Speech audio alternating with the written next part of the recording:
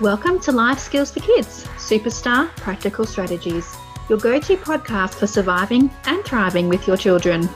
I'm your host, Deb Hopper, and as a parent and an occupational therapist, I understand the reality of getting through each day with the kids. Join me as we delve into tips, tricks, and strategies that you can use today.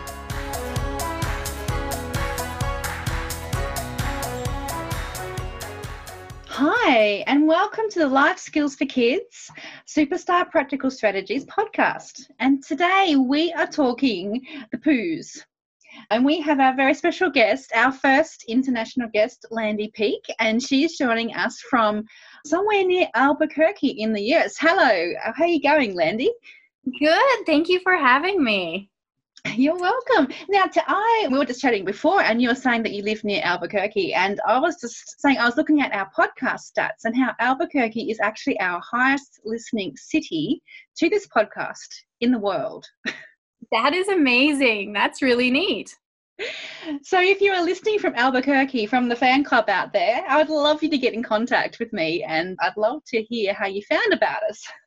Yes, because such a difference and to find, and so close to where I am, which is such a neat, coincidence. Yeah, and I was just saying before, we drove through there, went on our trip through the US this year. So I love the desert, and it's so grand, larger than life. So it's a beautiful, rugged place of the world. It is. Yeah. So let's talk about constipation, all the poos. Okay. And how we can help our kids who are constipated. So, yeah, how prevalent is this, Landy? It is really, and I don't know the stats off the top of my head, but I work with kids with pelvic therapy. And so I'm an occupational therapist like you, and then have tied in that pelvic therapy realm because of, seeing so many clients who are struggling with constipation and parents not even realizing that their child is struggling with constipation. It might come out as urinary leakage, fecal leakage, bedwetting, and the underlying issue is constipation. So, I'll have to look up the stats for you and how prevalent it is, but, it is really common with children and adults, and especially with children with disabilities.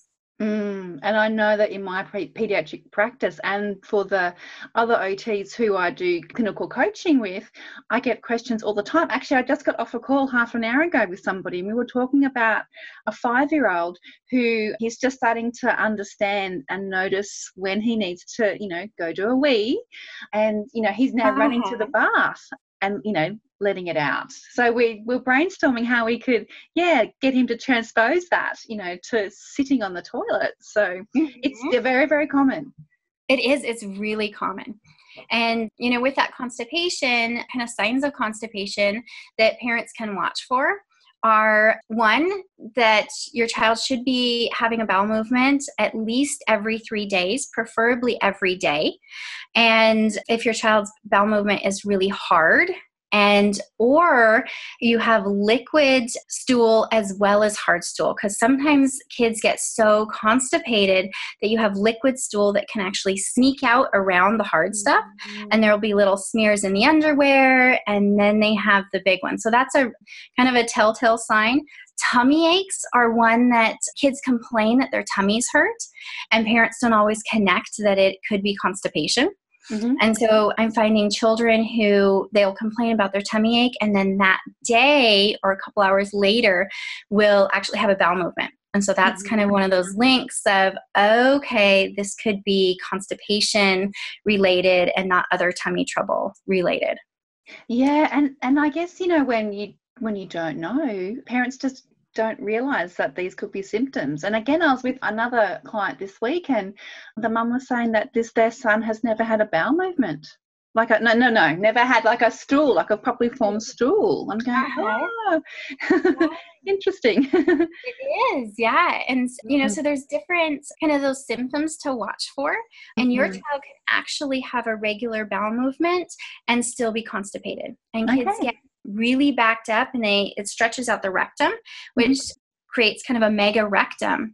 And then that mega rectum now is encroaching in other areas such as the bladder, which can cause leakage of the bladder because this rectum is so filled with stool. So you can think, oh, my child goes every day, and they can still have some of the constipation. So you have to be watching for, what their stool looks like. Should be nice soft logs or like snakes or even soft blobs. But if you're getting hard and cracked stools and stools that hurt coming out, you got to be thinking constipation. And so there's, stools to watch for, but many parents, once you get past potty training, you're no longer watching, what your child's stool looks like and how often they're going. And even if they say they're going, you don't have that information just because they get independent and we don't need to follow them or think we don't need to follow them as closely. Yeah. And so checking in and seeing what's going on is really important. Yeah. Oh, definitely. Yeah. So you've mentioned a couple of things that we might be able to, that the clues that things might, right. But what if, can it go undetected for like a long time and then something happens? It can, yes. And so, and that's where we kind of get that mega rectum, is that we aren't picking up on kind of some of the clues. And so the child gets more and more backed up, stretching out that rectum. And then it's not until that rectum is getting so full and it's encroaching in on the bladder that we start seeing problems. So, people will come in with urine leakage or urine frequency or a strong urge where your child's like, oh my gosh, I have to go now and there's no window to wait. That could be, some constipation going on where it's kind of pushing into that bladder and it doesn't have the space. And bedwetting is a big one where, your bladder naturally fills overnight. And if the rectum is so filled with stool, the bladder doesn't have the space it needs and then causes a leak. And then you have the bedwetting. So often has gone on for a while. And then you end up with an issue that brings you to get help. Okay. So do people normally go to their GP or family doctor first? Yes. And so that is the most common because, you go with tummy aches, you go with, any kind of issue, you're going to head to your general practitioner or your pediatrician. And then hopefully that pediatrician or general practitioner has knowledge to be able to shift you and have you see a pelvic therapist. But they'll be able to identify kind of what's going on and some ways to kind of help alleviate that constipation. And that's a big one. So I work with the child's doctor to make sure, so when we're working with constipation and if we're doing, constipation meds, things like that, I'm working with that doctor to make sure we're getting what that child specifically needs and how to get them cleaned out if they're severely constipated and then help that rectum shrink back and keep cleared out. And it can be a long process. We're looking at 6 months to a year to really get back with kids, back to a regular schedule and that rectum shrunk back down with kids who are really backed up. So it can take, it's a process, if they get kind of that severe. Yeah. So that's a long time, isn't it? It is a long time. Yes. And it's not necessarily weekly therapy because there's a lot of homework that parents can do. So we're looking at constipation, we're looking at diet and highly processed foods, and then things like bananas, which you think healthy, but bananas and applesauce are constipating foods. Tapioca, arrowroot are constipating foods, depending on kind of your diet. That can be peanut butter, can be constipating. The things that kids naturally eat that you think are on the healthier spectrum, not just the highly processed foods, could be contributing to that constipation. So we're looking at diet, we're looking at how much water they're taking in because hydration is big, fiber. We're like, do they have fiber? And then if they don't have a lot of fiber, seeing if that's appropriate to bring in. And some kids have slow transit. And so a lot of our kids on kind of the autism spectrum, I'm finding, have more of slow transit. And so it takes a longer time than typical for food to go in and then come out as stool. And those slow transit kids, if you're bulking them up on fiber, it just makes it worse. And so there's that fine line to figure out kind of what's that underlying cause and then how to get them back in regular. Yeah. And it's really tricky with our kids who might be on the autism spectrum. They often find it hard to eat a wide variety of foods and to eat those high fiber. Like, the kids that I work with, they love the white stuff, the carbohydrates, the chicken nuggets, the, chips, the potato, any arrowroot biscuits, anything that's white. Yeah. Exactly. And all of those can be very constipating for kids. So those are ones that you really have to watch the diet and be sneaky if you can to get in some of those fruits and vegetables. And there's different ways that we try to get in, but you also have to go with what the kid's going to eat. So, there's a whole spectrum to kind of get back and healthy. And there's some getting, depending on the child's level and age, getting their buy-in to to get into that program. And once we start getting into like bedwetting, things that are really bothering them, urinary or fecal leakage at school, that then they're getting a smell, or they have wet pants that other students notice, then there's a little bit more motivation from the child to kind of get, back on. But it's a tricky balance, to get, One tip and trick, if you do have a child who has regular potty accidents at school, is to send the same pair of pants every day. So then if they wet their pants and they go to the nurse, they have the exact same pants that they come back in. Because kids will pick up if they went to the nurse in blue pants and they came back in gray pants, they know their pants. And so if you send the exact same pants, then they just went to the nurse, they came back, and there's less teasing that can go on. See, it's different over here because we have, all schools have school uniforms. Okay. So then it's not an issue. It doesn't matter. Yeah. So that's interesting, and cultural difference. It is, and that's great because then you don't have that issue. Yeah. Schools that kids can go in, regular clothes, and then it is an issue, but that school uniform's nice. Yes, but half our listeners are from the US, so thank you. Oh, now tell me, lots of my kids struggle with drinking, but they are often very particular on the types of drink that they will have. So some kids, they won't drink water. They will only have a particular kind of orange cordial or juice that has to be a very specific concentration. So any tips on getting liquid into our little kiddos? Fun bottles can help, especially kids with oral motor needs. Getting the water bottles that have the heavier nozzles, whatever they're called, to suck. Some of them are really easy to suck and some of them are harder. So I'm finding kids that need that oral motor input, if you get a harder suck, they're going to get more water in just because they're speaking that oral motor.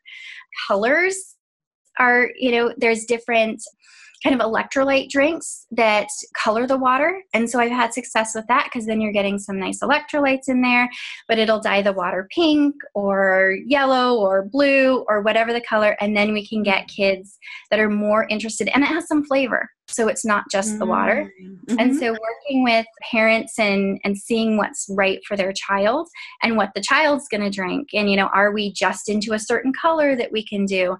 Are there certain flavors that we can do? And so trying to get them sneaky, is kind of a way around it. Watering down juice slowly. So we start with one in their concentration and then slowly getting it down to a watered, so they kind of very slowly gain that taste can help. But it's a long process. It's a tricky process. Yeah. So you're saying it can take like 6 to 12 months to clean out somebody. So if you were reducing the concentration of a drink, how long would you be aiming for? Would you be doing like a 6-month process in reducing that concentration? It depends on the child. But yeah, it can take a couple of months that we're getting less and less because we're doing it on the sly. And so it's, can we add just, a teaspoon or two more liquid, water to that juice mixture? Do they notice it? And then going to where they notice and then backing up a little bit because they're going to notice and say, I'm not drinking it. And then you back up just to that point right above there. And then you go for that for a little bit. Yep. And then you bring it back down. And it's like, okay, they were okay with that. And then, so it can be slow. Some kids, you can do bigger jumps because they're not going to notice. And some kids notice like literally a teaspoon difference. And they're like, it doesn't taste right. Yep. And like, so you do have to really work with kind of their individual tastes and being able to get more and more in. But games that you can play for water. Mm-hmm. So, things like some kids want to, I've done things like having watches where the timer goes off. And it's like, it's time to drink. And then everybody takes a drink, and it's kind of a big kind of drink party. And we all just take one big sip, but it's timed. So every couple of hours we take a big drink. And that's worked for some kids who, kind of go into that social aspect and want to do something with mom or dad. And the timer has helped with some kids who are more rigid. And it's just like, we get that buy-in for, okay, it's 2:00, it's time to drink. And, for some kids that schedule, helps. So it really is working individually with what their needs are, but schedules can help because some kids really go, schedule wise, having fun bottles, having them help pick out, water bottles to drink, things like that to try to get them, more engaged in drinking water, but it's tough. Yeah. Awesome. So tell me, once we do this clean out after, 6, 8, 12 months, does that sometimes cure or fix the night bedwetting or the leakage during the day? Yes. So that's a great question. So usually we do, with the pediatrician, kind of a bigger clean out at the beginning to get the main constipated stool out. And then we go to a regular maintenance program where we're keeping the stool at a soft consistency so that we kind of maintain, we're doing charts, to watch their, frequency, what the stool is like. There's a whole bunch of details that we're documenting to see our progress. But often, once we get even that initial clean out, bedwetting or urinary leakage or the fecal leakage will just resolve. And because it's due to that constipation, so when that stool is no longer backed up, it's no longer encroaching on that bladder, then yes, it will. But the biggest thing is, and why it takes 6 months to a year, is we get kids cleaned out. They're having regular bowel movements. They're doing well. Bedwettings, disappeared. And then we go back to, or the child and family kind of slide back into old habits and routines. And they get constipated again. Here comes the bedwetting again.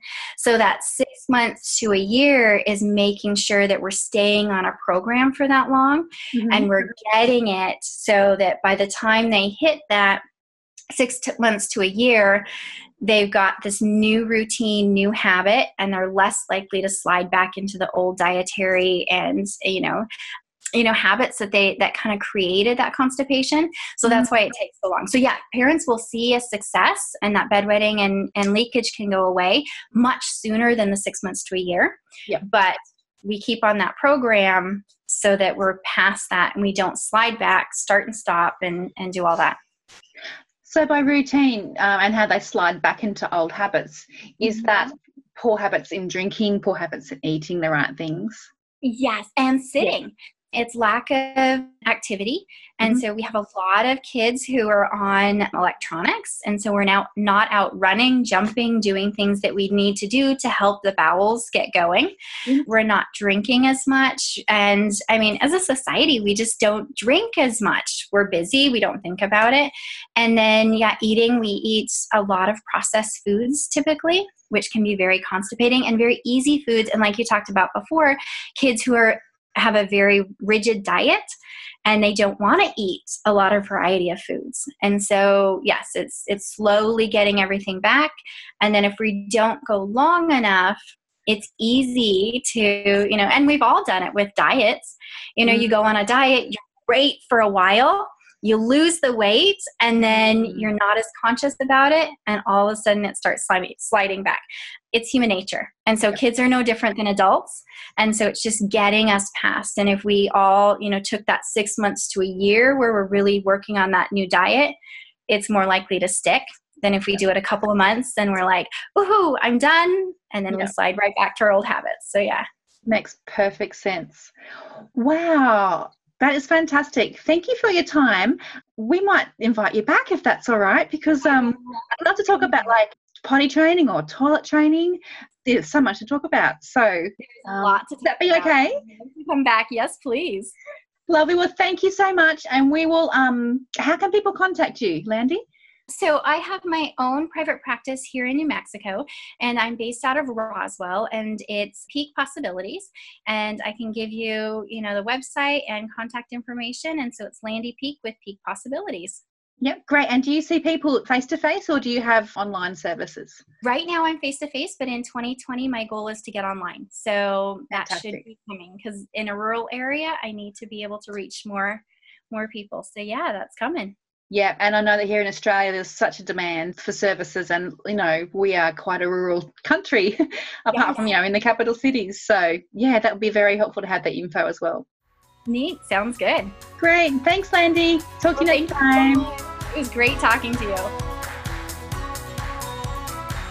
Thank you for joining me on the Life Skills for Kids podcast, providing you with superstar parenting tips and empowering you to be the rock in your child's life.